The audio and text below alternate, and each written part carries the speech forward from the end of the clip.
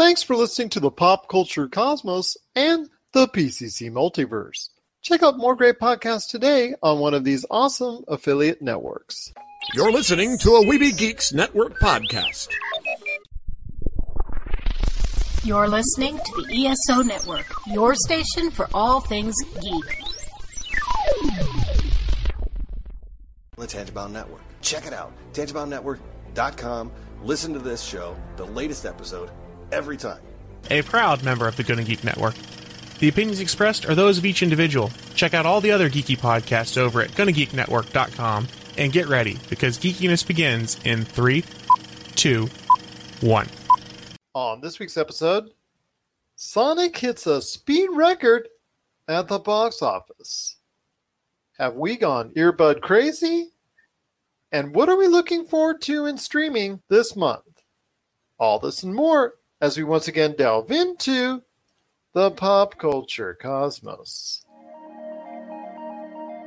Welcome to the Pop Culture Cosmos. And we're back with another episode of the Pop Culture Cosmos. This is Gerald Glassford from Pop Culture Cosmos and Game Source, and also Inside Sports Fantasy Football and the Lakers Fast Break podcast. Thank you so much for listening to all of our great programs. And please, if you can out there, please make sure you give us that 5-star review on Apple Podcasts or wherever you listen to our shows. Subscribe, or if you really like our show, tell a friend about our show, because if they like pop culture as much as you do, I'm sure they'll want to hear the latest from all of us here at the Pop Culture Cosmos. Well, it wouldn't be a Pop Culture Cosmos without my good friend. He's our own AirPod of Pop Culture Cosmos. You got to check out what he's doing today at popculturecosmos.com, popculturecosmos.wordpress.com, his great podcast, Topicocalypse, and his awesome book, Congratulations, You Suck. It is my good friend. It is Josh Peterson. What's up, man? I'm just reading about how Cats is now the Guinness Book of World Records' largest box office flop.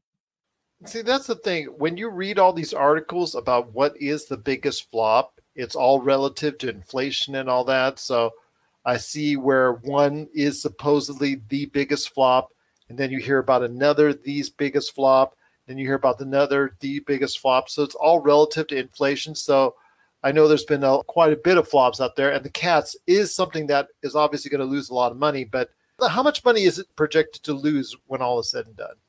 So it's heading for a $100 million box office loss. See, that's a pretty heavy loss. And again, it's still relative to whatever, the time period and far as the amount of dollars is. Because first of all, there's been bombs galore. I'll say Heaven's Gate, for instance. That one came out way, way long ago from Michael Cimino. And also there was just a whole bunch of backlash on that film. And that one cost a whole bunch of money at the relative time. And if you translate it in today's dollars, could have lost, I think, around that same amount. So, yeah, it just all depends on how you look at it. I know you talked about John Carter before and several other movies that we've gone over in the past, as far as Birds of Prey may not even make its money back. And that's something that does have some relative good word of mouth. I mean, there's people out there that think very highly of it. And unfortunately, it's not going to meet any type of numbers that Warner Brothers was aiming at. I think that movie will at least break even, simply because of the fact it didn't cost as much as the normal superhero movie these days, the 150, 200 million type deals. That I don't think it actually costs anywhere near that amount. So I think that is its saving grace going forward. Right. I mean, you had mentioned movies like John Carter, right? So John Carter's it's a very interesting case study, because it is a movie that, it lost a lot of money, but in the end, it's like, even right now, it's the cost is starting to balance out. So it's one of those things where it had a good word of mouth. People were entertained by it. It's one of, Netflix's more viewed films, but it did not perform well. And whereas Cats is like, this is the first thing it seems like the internet has ever agreed on in my lifetime, that Cats is just a bad movie. Yeah, that is universally loathed, I will say that. But then, again, there's also other movies like, for its time, The Adventures of Pluto Nash with Eddie Murphy. That one was a dismal performing movie that was also very high cost. I know there was the Keanu Reeves movie. Was it 47 Ronin or was that the 13th Warrior? I think it was 47 Ronin. 47 Ronin, yeah. Yeah, that one was a big time money loser. So, I mean, you have to actually take all these movies from the past that lost a substantial amount for its time and actually look into it exactly how much is it relative to today. So that's kind of hard to figure out because, again, you're talking about a lot of money that is expected to lose when it comes to Cats. I mean, Blade Runner 2049, if you look on Wikipedia and you say maybe, that could be on the list too, since it came out on video and digital, it's something that has probably gained its money back and probably earned a profit because of the fact that it has been one of the best-selling non-Disney, non-Marvel movies over the past 3 years since it came out on video.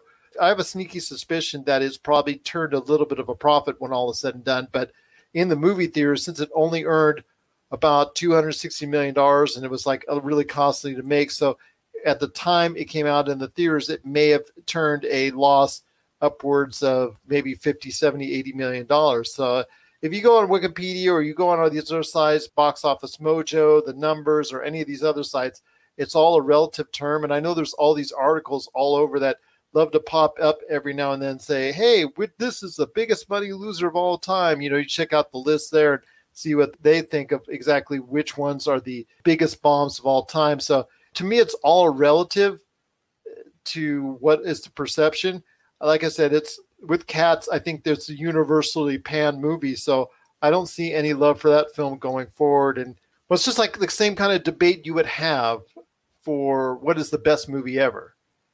I mean, that's a very subjective thing, and in a way this is too, even if you look at the numbers.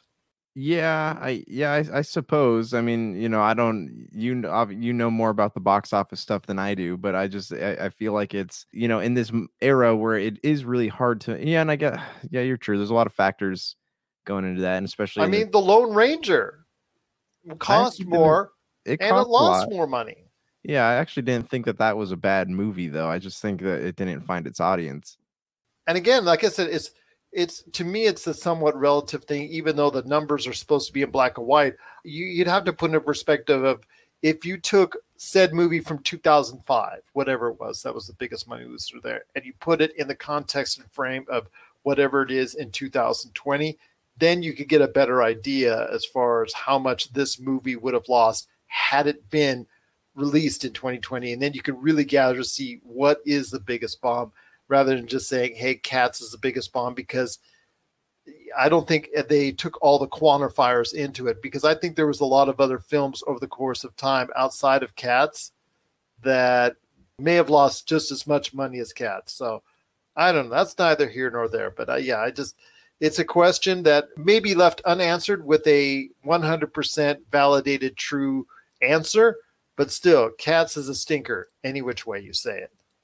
Well, we got a great show coming up for you. We're going to be speaking about movies that are a success when we're talking about Sonic, and we'll talk about that here in a sec. But we're also going to be talking about some of the movies that we would like to see as a video game movie adaptation based on the success of what happened this weekend with Sonic the Hedgehog, plus also with the craze that is going on with Apple's AirPods. And I'm like, gosh, they're just...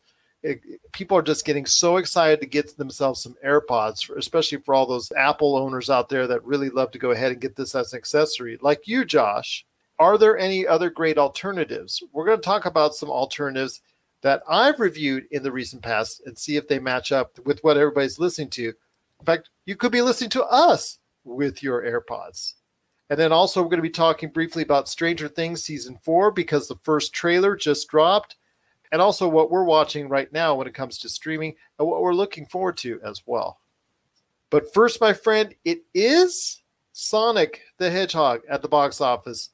It is a monstrous hit right now for the video game industry, because Sonic the Hedgehog debuted to what's looking like over the 4-day weekend close to $70 million domestically and well over $100 million worldwide, which is going to end up being the biggest start ever for a video game movie adaptation, which Sonic the Hedgehog, it's getting good word of mouth. People are talking about it.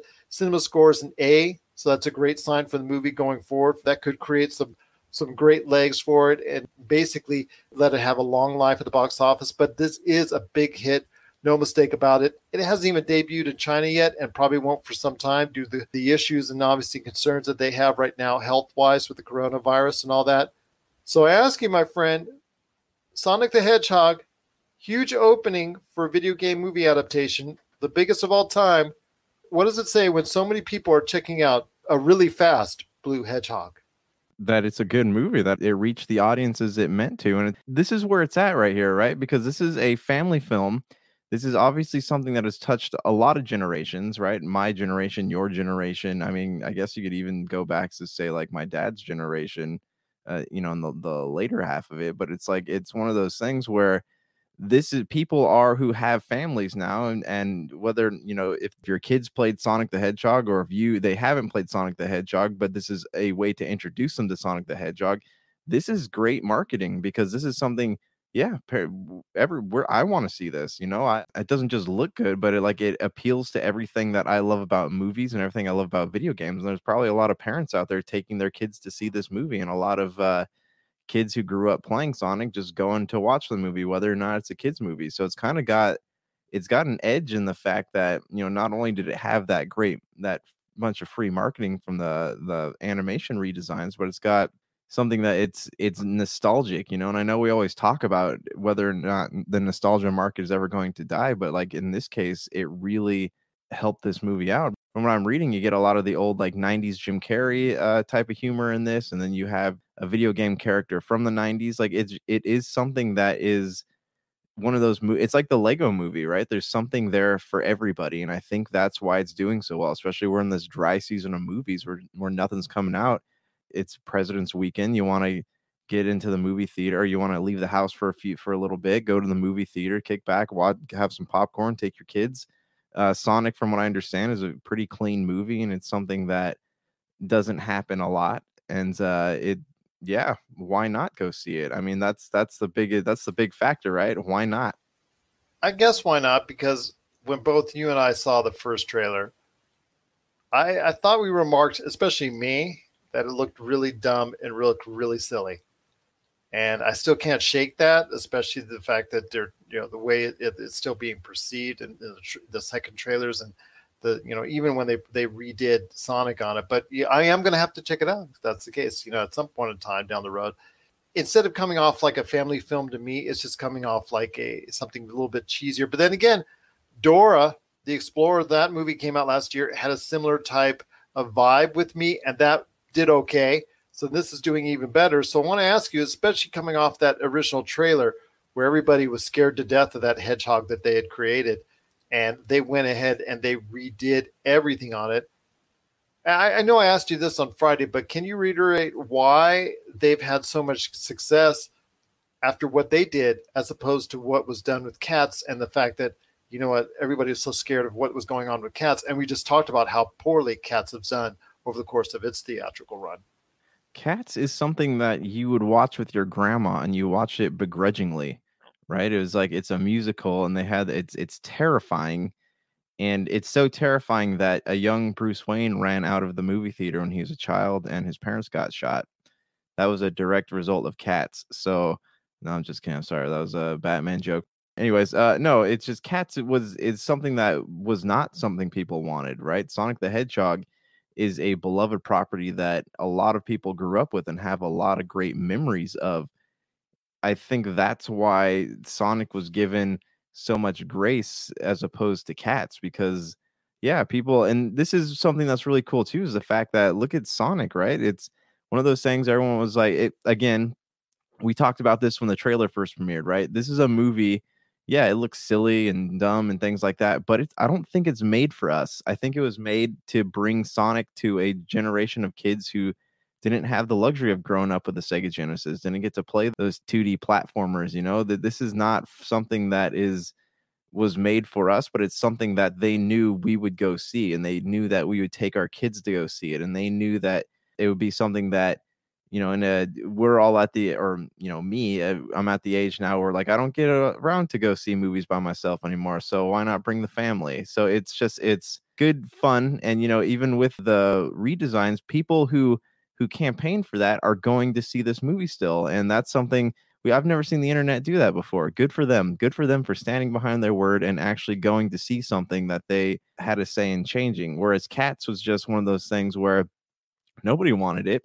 It was the Cats, the trailer for Cats was like that album that U2 made, right? When they snuck it into your iTunes player and you had to listen to it whether you wanted to or not. Be careful what you say about U2. I understand that scared a lot of people, but you know what? I love U2. Even though I'm not saying they're a bad band. Even though in this century their music for the most part has not been as captivating as it was in the previous. Vertigo is actually a really good song. Yeah, and then there's Beautiful Day, but that was like at the very beginning of the century, whereas, you know, the stuff that they've been doing since 2010 it's not clicked with audiences, and I get that.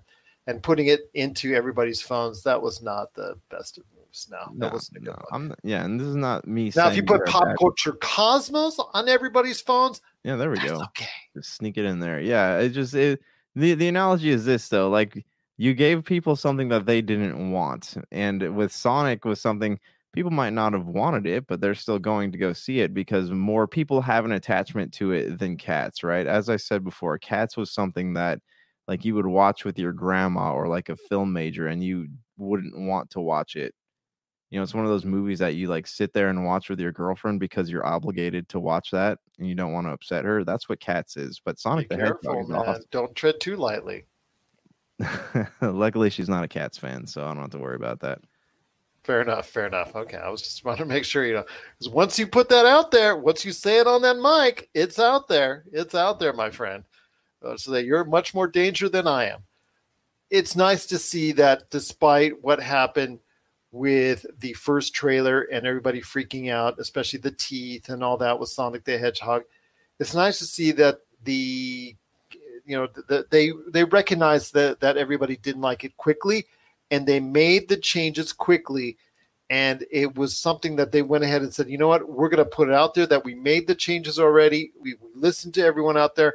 And that goes a long way with fans as far as eventually accepting what we're seeing. And you're right. The movie industry right now, people go to the box office, they're hungry for something. And we thought it was going to be Birds of Prey. You weren't as high on it as I was.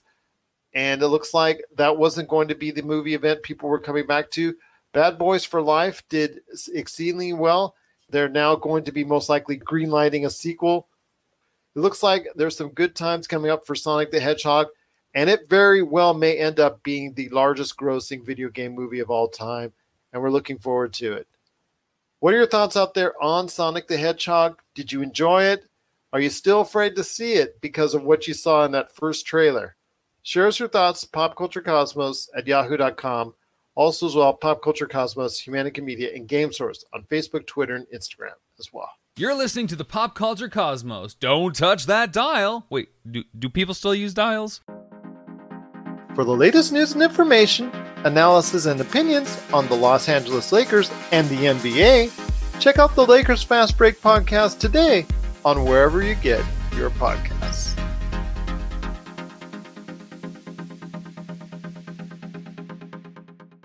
Well, my friend, speaking of the success of Sonic, and I'm going to have to go ahead and see it. I mean, if it's obviously doing that well, I'm going to have to go ahead and see what everybody's talking about when it comes to Sonic the Hedgehog at the theaters.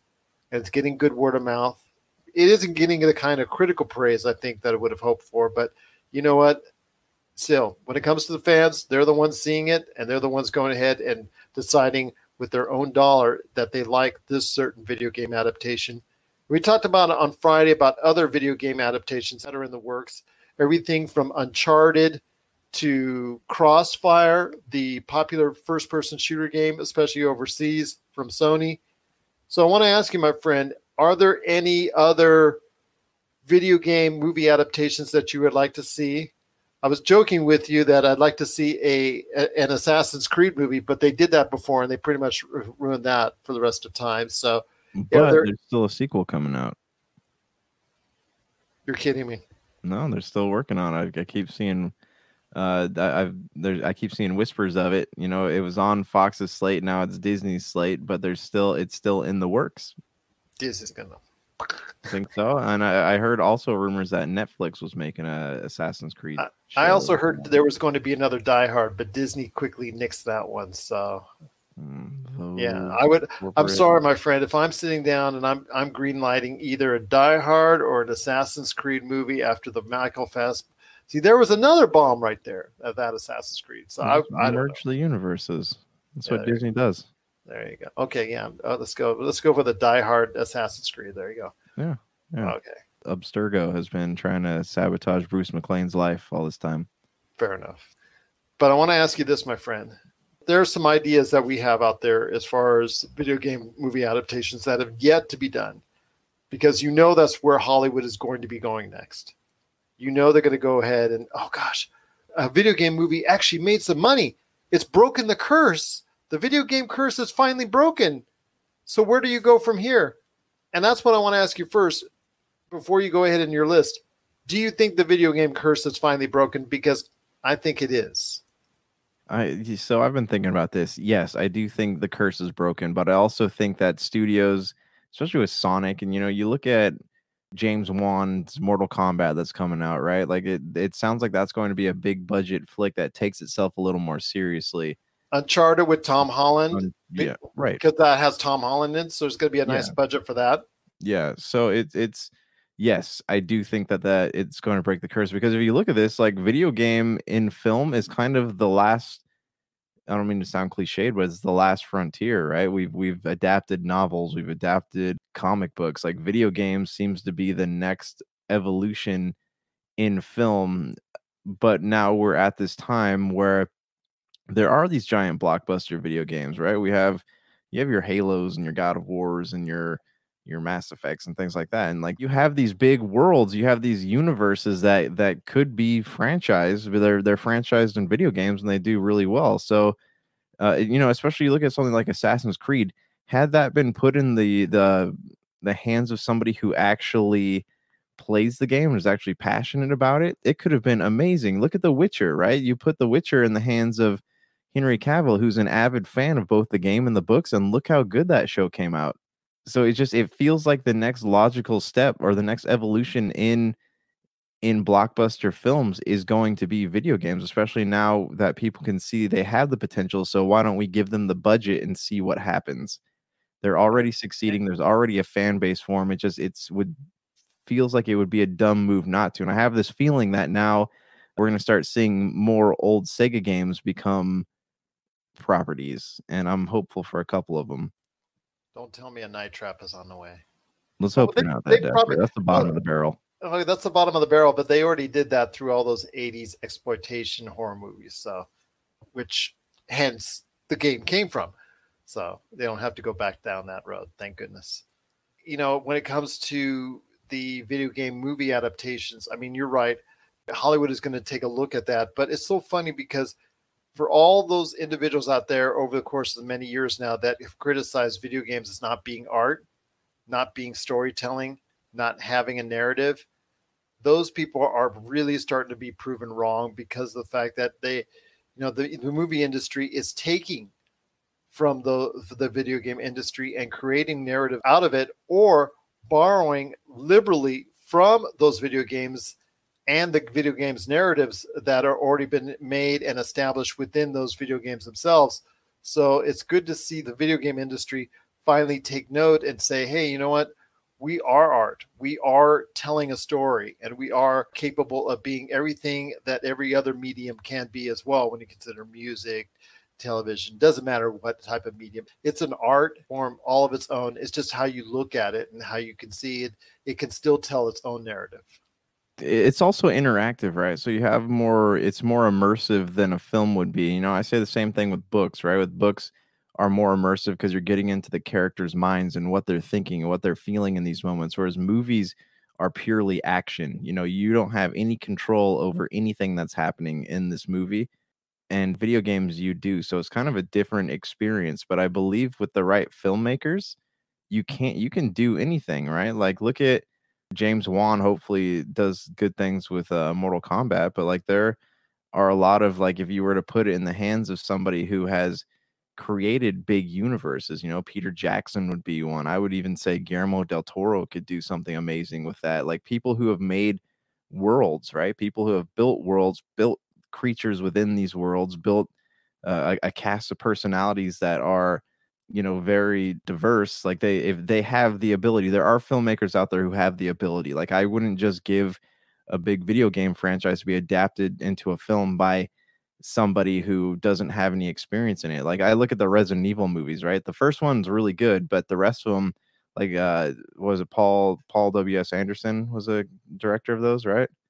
Yeah, I look at those and like he had never ever played the games. He just kind of liked the idea of it and ran with it. So if they're given to somebody who is good at their job and they put care into the world and actually pick up the controller, play it, check it out. Like if they do that, then I think that, yeah, these things can be adapted and they can be adapted correctly. So now that we've established that video games as a medium can be translated well and can also be translated into a profitable venture after so many years and so many attempts by the industry to try and understand how to make a video game movie profitable, they now have. So there's no looking back. So obviously after Detective Pikachu and other similar movies that have garnered at least some type of funds out there, we now have a full success. Well, you can look at Angry Birds. The Angry Birds movie was a success, and the Angry Birds 2 came along because of it. We can now look at a future with Sonic the Hedgehog with a sequel and maybe even a franchise out of it. What other video games do you see that you in your heart think that can be successfully adapted into a movie form and be successful at the box office?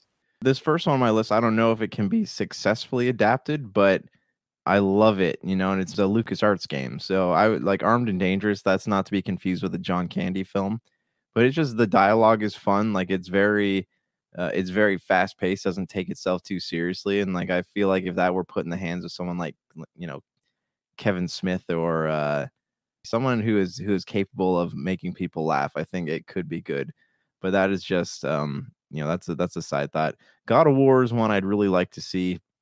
I don't know who I would put in the director seat for that one, but it has a universe, almost many universes. It's got a rich cast, and it's, if you were to take Kratos and do to him what Cory Barlog did for the latest God of War, it could be a great film, right? You have, take the world of Norse mythology, and obviously you'd have to tell his backstory first, but you build a world out of it. Give it to Peter Jackson or someone who has experience in creating these epic set pieces, and God of War could be pretty great. But also, it would probably succeed very well as a Netflix series also, and that can be the same could be said for a lot of video game properties.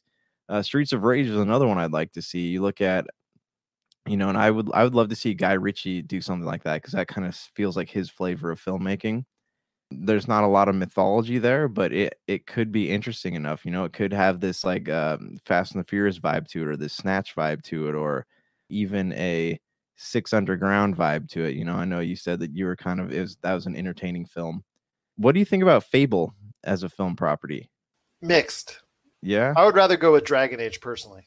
Okay, all right, I can see Dragon Age being one. Like Fable is it's interesting to me because Fable I feel like would be a good series like The Witcher. I don't know if they would like it because they'd be kicking chickens and farting in public and things like that. But yeah, I feel like Fable has a rich enough story, and it could actually be because your protagonist is nameless in that. So if you were to do something like what was that, Bandersnatch, right? The one with choose your own adventure. Yeah, you choose your own adventure. Like I feel like Fable could be, just because of the fantasy genre, like it could be great. You're listening to the Pop Culture Cosmos.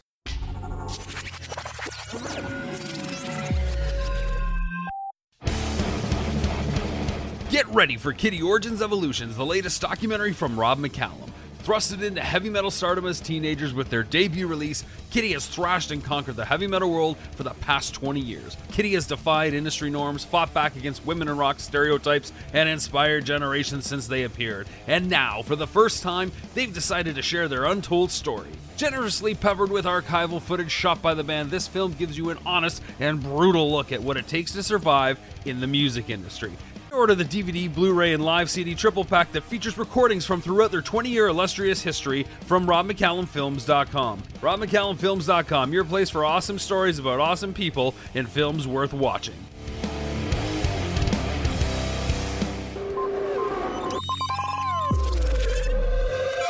You know, my last one here, I'm going to let you talk about one of them, but Mass Effect, right? I know you and I both have an affinity for this game franchise. It's a huge universe. Let me know if you think I'm crazy, but I think that Mass Effect... I think you're crazy.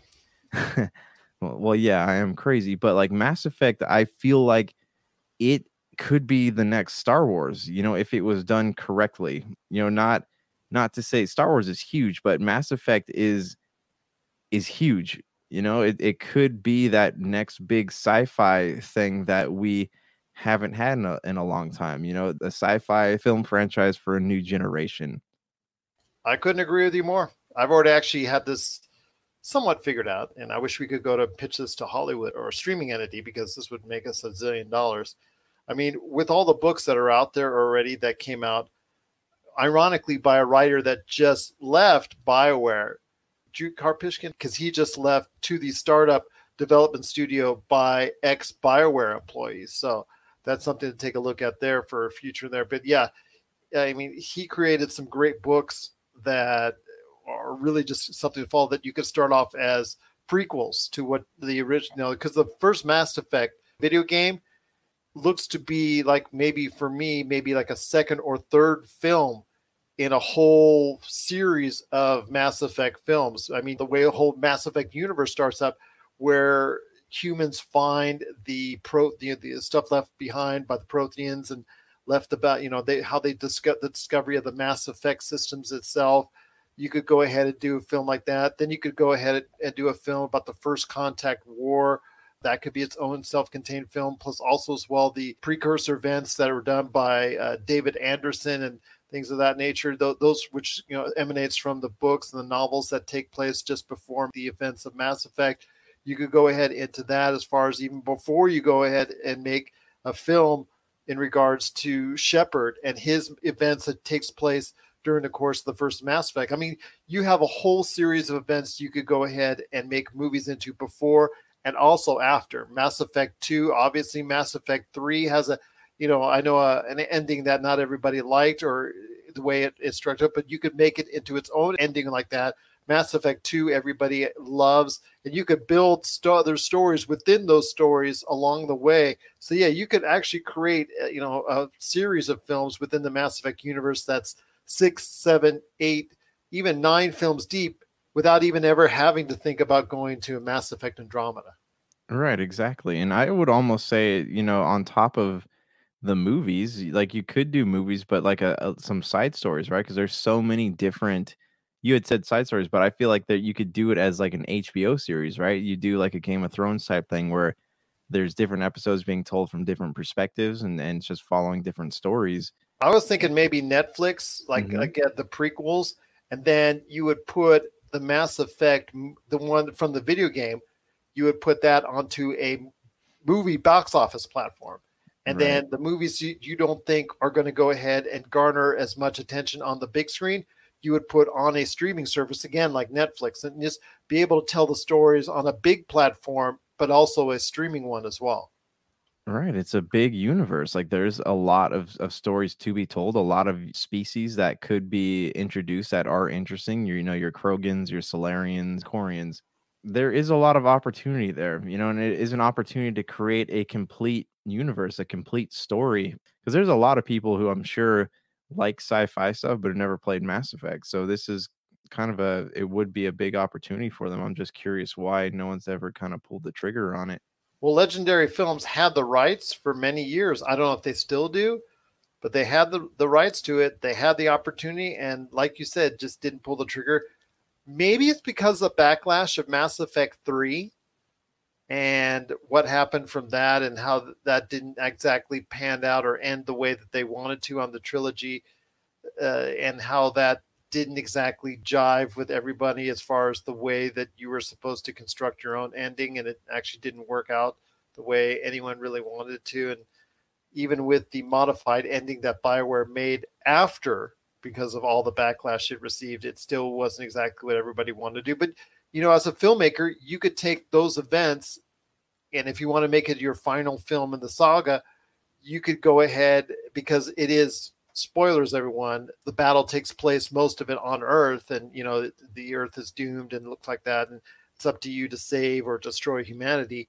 So you could go ahead as a filmmaker and rewrite that ending to make it something more satisfying to the individuals out there. So you can go ahead and do that. But yeah, Mass Effect is like you said, a treasure chest full of ideas and a universe already there just to be waiting to be mined into.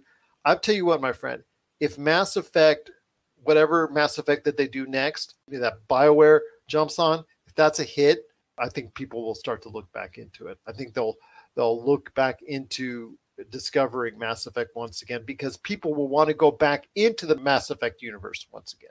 I hope that the trauma behind Mass Effect Andromeda would be a sign to EA, just showing how important these games are. Like if they're, the whole thing with Andromeda, them taking people off of a game that could have been great and putting them onto a game that ended up just being not good, Battlefront.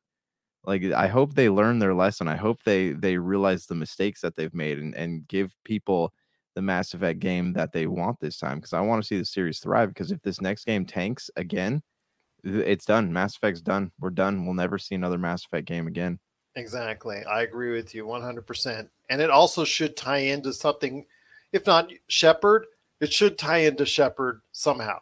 Maybe Shepard's child or something like that. Just, something that you should go ahead and directly tie into the events of Mass Effect, so people can go ahead and continue those fond memories that they have of the Mass Effect series. Yeah, and the sad thing here is that they have, with Mass Effect Andromeda, they have a bunch of storylines that are still open, and like I wouldn't be opposed to seeing those storylines come to a close, but it would have to be done well. It'd have to be done. And I don't even know if it's worth the risk at this point. They might as well just start it over again. I mean, I've spoken to you about Mass Effect Protocol. That was a great audio series that episodes were made over many years, and it's still not even finished yet. It's been on hiatus for quite some time, so I don't know if it ever finish off what they can go ahead and do, because they weren't funded or anything like that. We've talked about a formal RPG for Mass Effect and the Mass Effect universe, outside of what you can find on the internet that's made by fans and whatnot. Something formalized, like within the realm of a Dungeons and Dragons type scenario and things like that. But we've talked about all that for the Mass Effect universe. But it's because there's so much there. I think it would be great for some entity like a film studio to go ahead and say, you know what, we want to go ahead and invest our resources into this, because it could really be something worth looking into. That was a great discussion, my friend, on Mass Effect. I really think that's an idea that I think will go forward, or hopefully will go forward at some point in time, as far as a money-making opportunity for the box office and video game adaptations. My list outside of Mass Effect, because, again, that was something that's probably the best option out there amongst video game movie adaptations. I'm probably going to say the BioShock trilogy. You could probably create something into that. I think there's enough there that you could go ahead and showcase that. I put Left 4 Dead just because you could probably throw that out there, and we've already seen that with zombie movies. I mean, it's not that hard to make a zombie movie, and this would fit right in, so it's really not that much of a stretch right there. Wolfenstein New Order, I think that's something that tells a good narrative.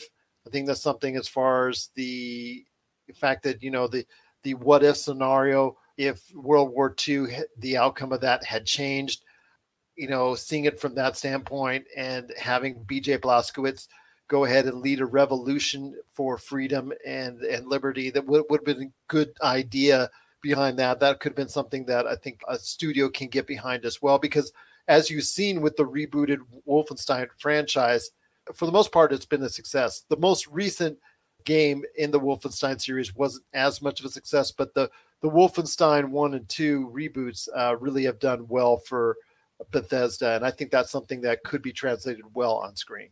In the vein of like the World War II games, what would you think about Resistance? Now you're talking about Resistance Fall of Man. Yeah, no, that's the one, Resistance Fall of Man. Like, what do you think about that franchise maybe being given some big screen love? Yeah, I could see a success for it. The problem is, and it's Sony. Sony has, the rights to it. The thing is, they never followed through on it. They lost faith in it rather quickly after a sequel.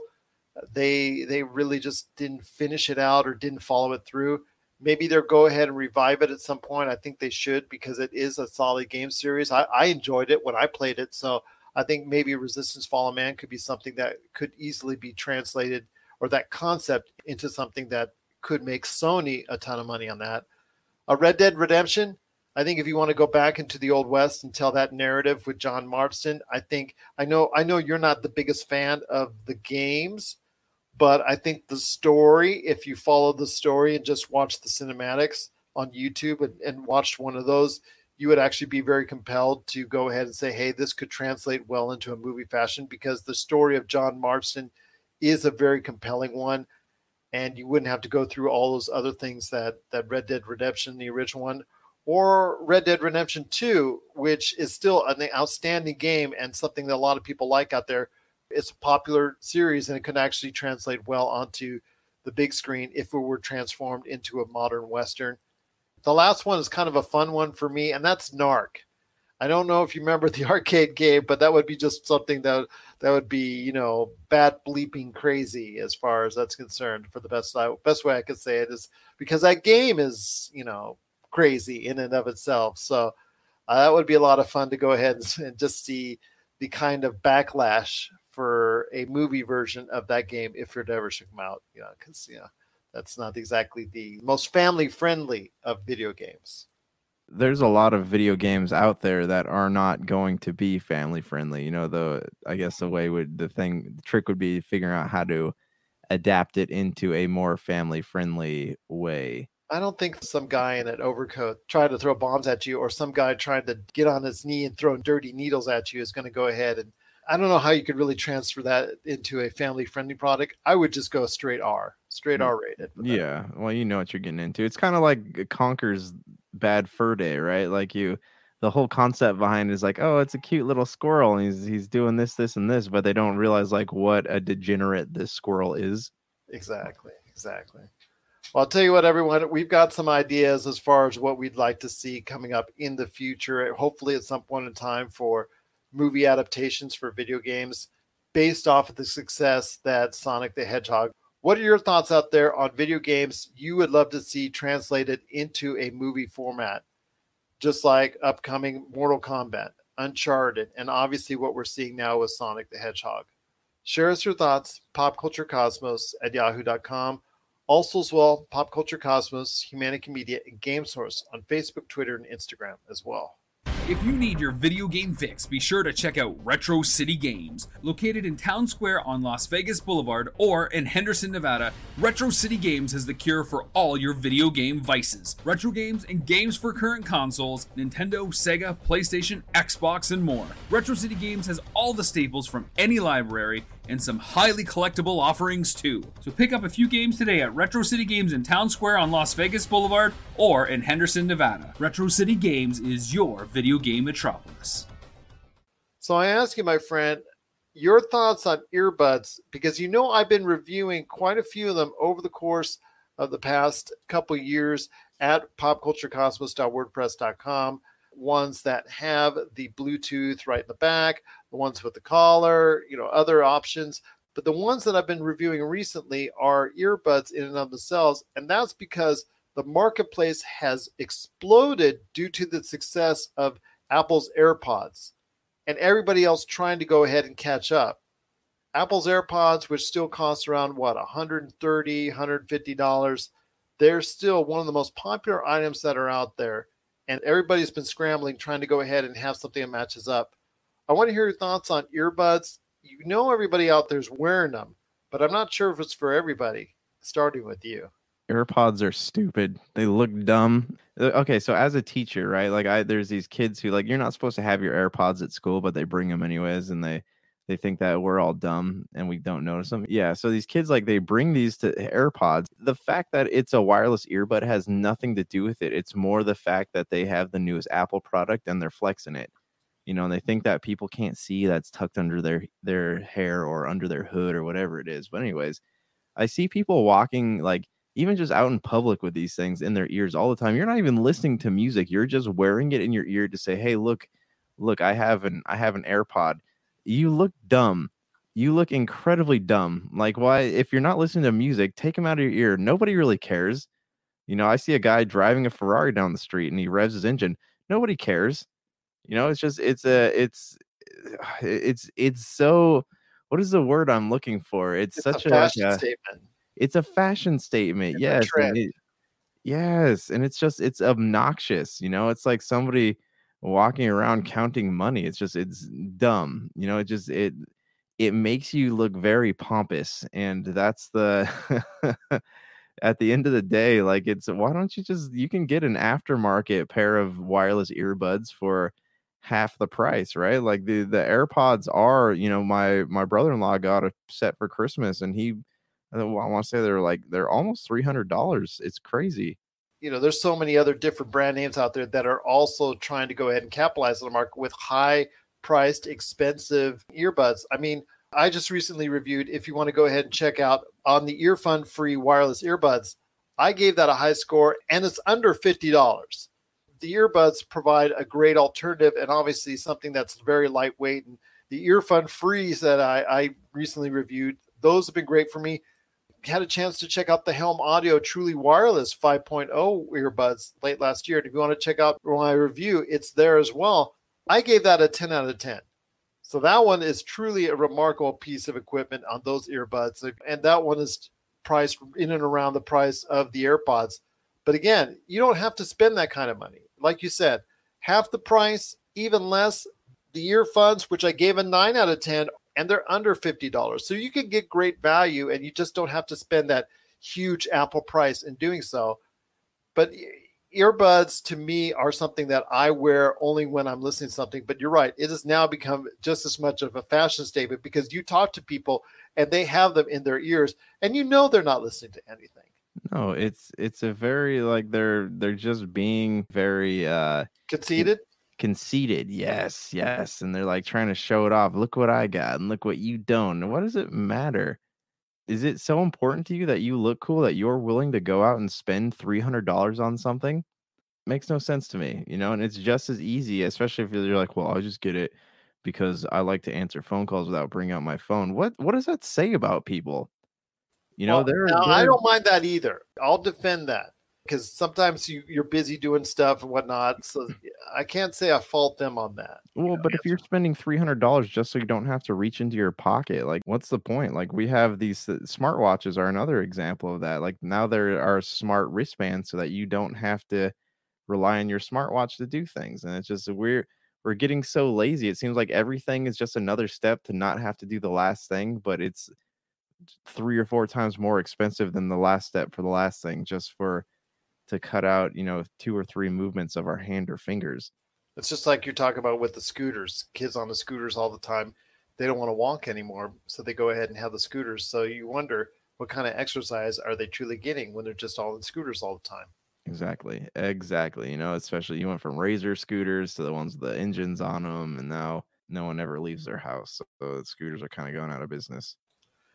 Well, that's the word from 2 old men who are obviously saying, get off my lawn when it comes to newfangled technology there. But I will say, if you want to check out my thoughts on the Helm Truly Wireless 5.0 earbuds, or also as well the earphone free Bluetooth wireless earbuds, go ahead and check out my thoughts on those and many other Bluetooth wireless headsets available now at popculturecosmos.wordpress.com. And I want to hear your thoughts out there. How are you listening to our show? Are you listening to it on a headset, earbuds, out in the car? We'd love to hear your thoughts on exactly how you listen to our show and other shows, podcasts, music. Do you like earbuds? We want to know if you are part of the earbud craze because we know everyone out there knows somebody, sees somebody, or is aware of earbuds, so we know the earbuds craze is hot. So let us know. popculturecosmos@yahoo.com. Before we head on out, my friend, I want to ask you this. Did you get a chance to check out the Stranger Things Season 4 trailer? I did. It was a very short trailer, very brief. Here's my thoughts on it. Yes, it looked cool. What are the Russians doing? The Russians are the bad guy, right? Because in 2020, the Russians are always the bad guy. You know, we don't really know what the Russians are up to, but it's just fun to make them bad guys. Our rival did the same thing. And it makes sense because Stranger Things in the Cold War where the Russians were the bad guys, you know, and the Americans on FX did the same thing. Let me ask you, do you feel like the theme of villainizing Russia is kind of played out a little bit? Like maybe there needs to be new I'm not getting political. I'm talking about like in movies and media. But then again, you just go to drug dealers. Then that got played out. Or terrorists. Yeah, okay. All right. I get it. How many bad guys that are identifiable to a large mass audience do you really have? Yeah. In contemporary type thinking. Yeah. Yeah. I guess it works with the setting and the era. All right. No, I get it. But okay, so yeah, they open it up. The trailer opens up. They're building a railroad, right? And you know it's in Russia immediately because it's cold and everyone's kind of got their Soviet Union garb on. They're working on this railroad, and then you see this one prisoner in particular, and you're like, why are they focusing on him? He's got a interesting body build, like we've seen him before.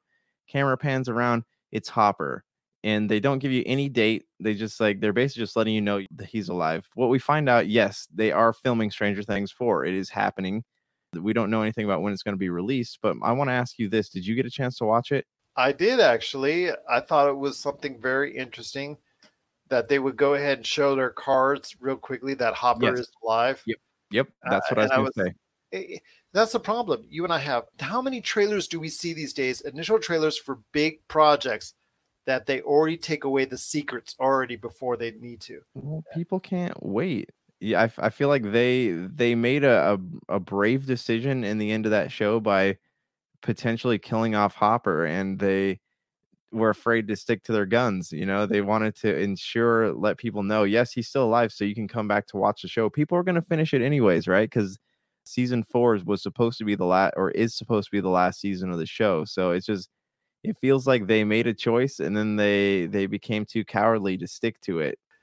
So we'll wait and see exactly when Stranger Things Season 4 comes out. But after a great Season 3, which got me hooked into the series, really for the first time, I am looking now forward to the Stranger Things out there that are coming up in Season 4. What do you think about Stranger Things Season 4, the trailer that just came out?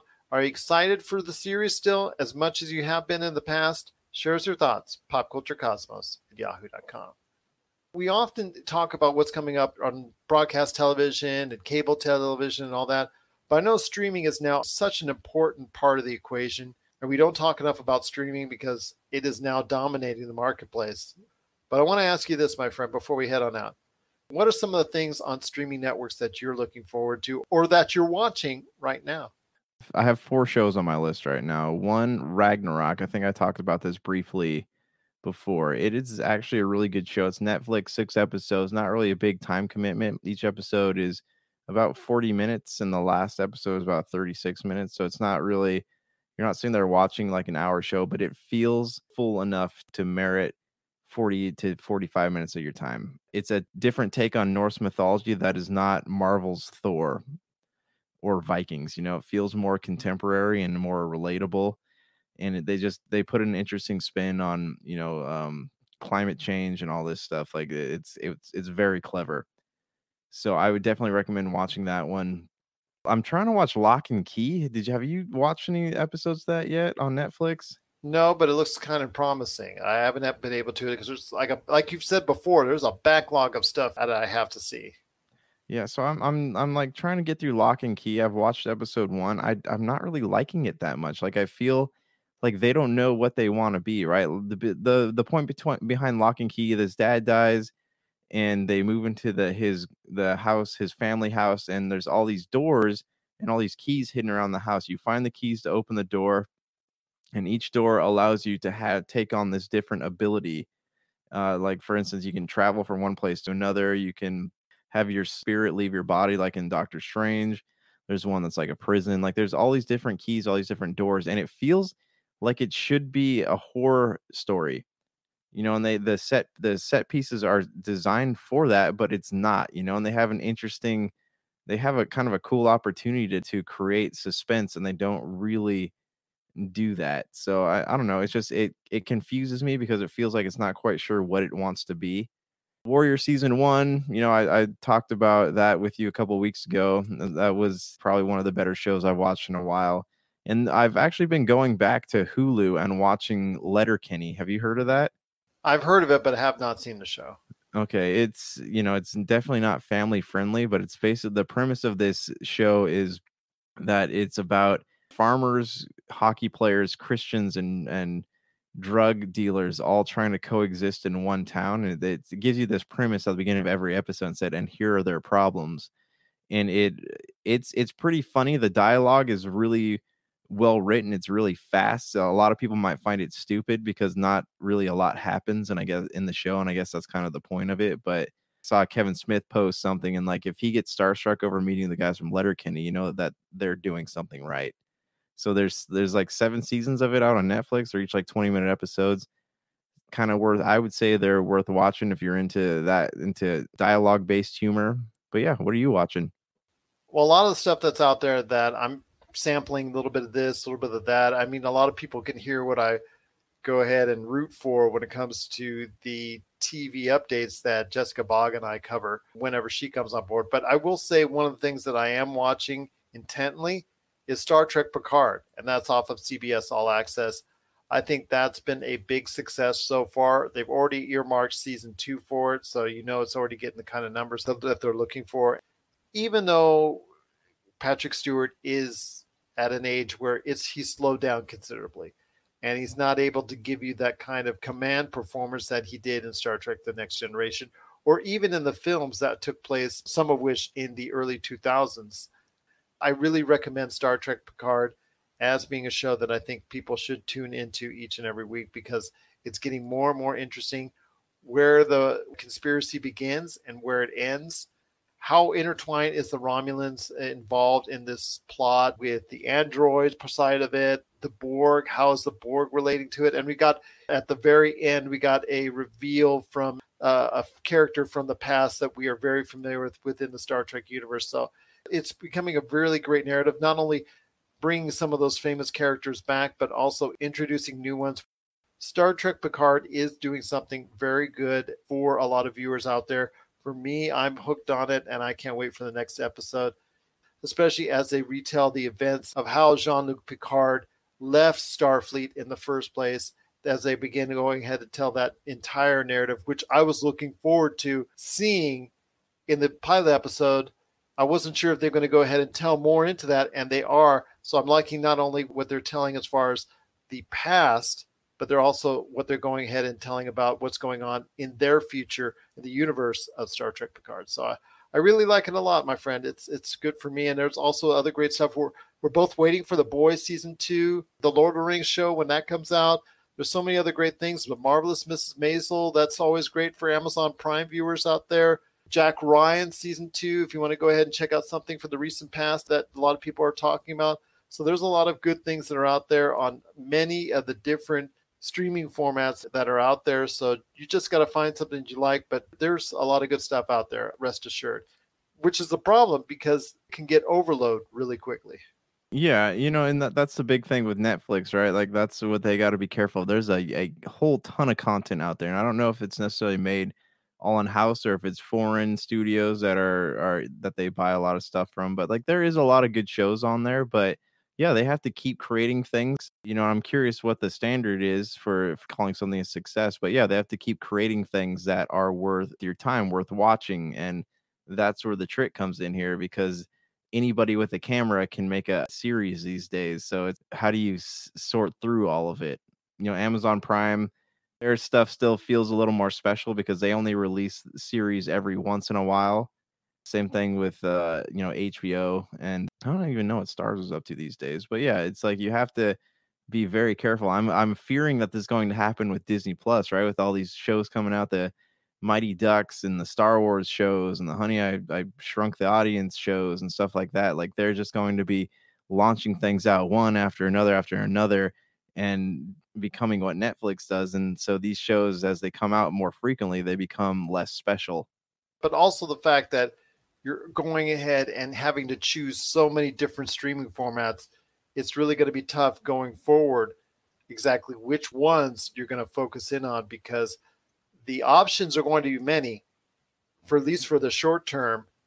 Whether or not for the long term, that's up for debate. But even with Apple, Quibi, Peacock, HBO Max, and so many other different streaming formats either now available or coming up very soon, the choices are going to be plenty, but also the headaches might also not be far behind.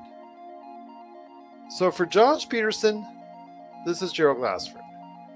It's another beautiful day in paradise right here in the Pop Culture Cosmos. We thank you for listening. And here's hoping you have yourself a great day.